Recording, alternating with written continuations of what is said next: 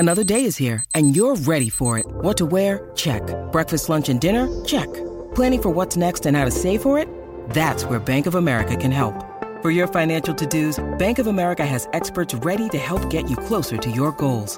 Get started at one of our local financial centers or 24/7 in our mobile banking app.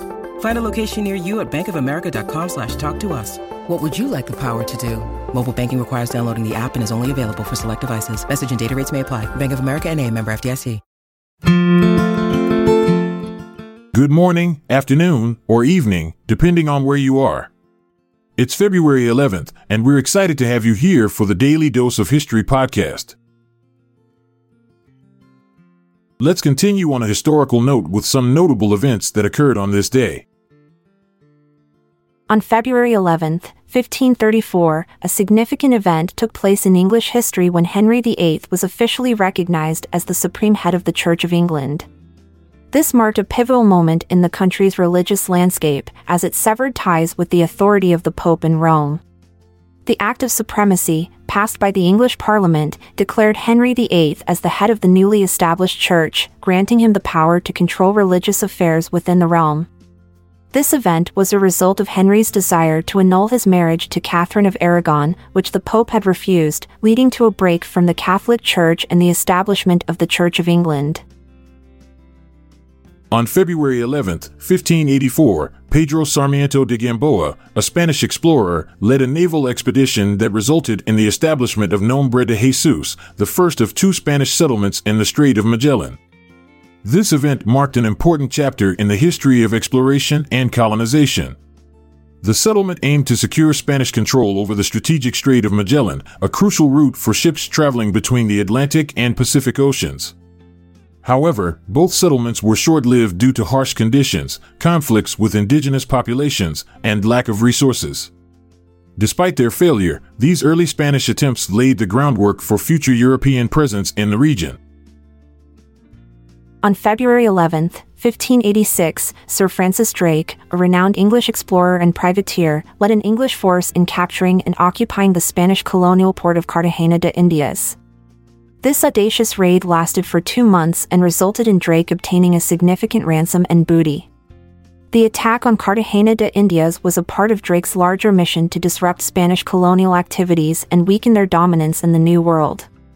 This event marked a significant blow to Spanish power and showcased Drake's skill as a naval commander and his ability to successfully execute daring raids on Spanish territories. On February 11th, 1659, the assault on Copenhagen by Swedish forces was met with fierce resistance and ultimately repelled with significant casualties. This event took place during the Second Northern War, a conflict primarily fought between Sweden and a coalition of Danish and Dutch forces. The Swedish army, led by King Charles X Gustav, sought to capture the Danish capital and secure a favorable peace settlement. However, the defenders of Copenhagen, under the command of Danish military leader Frederik III, put up a valiant fight, utilizing the city's fortifications and naval support to inflict heavy losses on the Swedish forces. The failed assault marked a turning point in the war and ultimately led to a negotiated peace settlement the following year.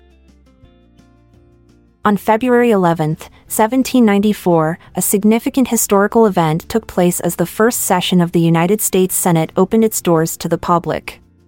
This marked a pivotal moment in American history, as it symbolized the young nation's commitment to transparency and democratic principles.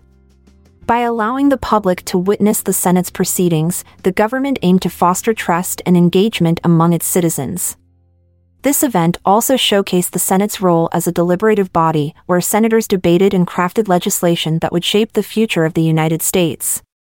Overall, the public opening of the Senate session in 1794 represented a crucial step towards establishing a government that was accountable to the people it served. The Carnival tragedy of 1823 was a devastating event that took place on February 11th in Valletta, Malta. At the convent of the Minori Osservanti, a stampede occurred, resulting in the tragic death of approximately 110 boys. The incident unfolded during the festive carnival celebrations, where a large crowd had gathered at the convent. It is believed that a sudden panic or commotion caused the crowd to panic and rush towards the exit, leading to a chaotic stampede. The loss of so many young lives in this tragedy left a profound impact on the community, forever marking this event as a somber chapter in Maltese history. On February 11, 1826, University College London, UCL, was established as the University of London. It was the first university institution in London to be founded, and it aimed to provide higher education to students regardless of their religious beliefs. UCL was a pioneer in introducing a secular curriculum offering a wide range of subjects including sciences, arts, and law. This event marked a significant shift in the British education system as it challenged the dominance of religious institutions and paved the way for the establishment of other secular universities. UCL continues to be a prestigious institution renowned for its academic excellence and research contributions. On February 11, 1840, Gaetano Donizetti's opera La Fille du Regiment premiered in Paris, France. This comedic opera tells the story of Marie, a young girl raised by a French army regiment who falls in love with a wealthy man. The opera's lively and melodic score, combined with its humorous plot and patriotic themes, captivated audiences. La Fille du Regiment became an instant success, solidifying Donizetti's reputation as a leading composer of his time. Its premiere in Paris marked a significant milestone in the history of opera, as it showcased the fusion of Italian and French styles, paving the way for future collaborations between composers from different countries. We're glad you could join us for today's episode. If you found it helpful, we encourage you to share it with your friends and family. I'm Amalia Dupre. And I'm Montgomery Jones. Until tomorrow dawns, take care and goodbye for now.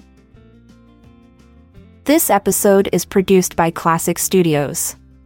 See the show notes page for sources and credits.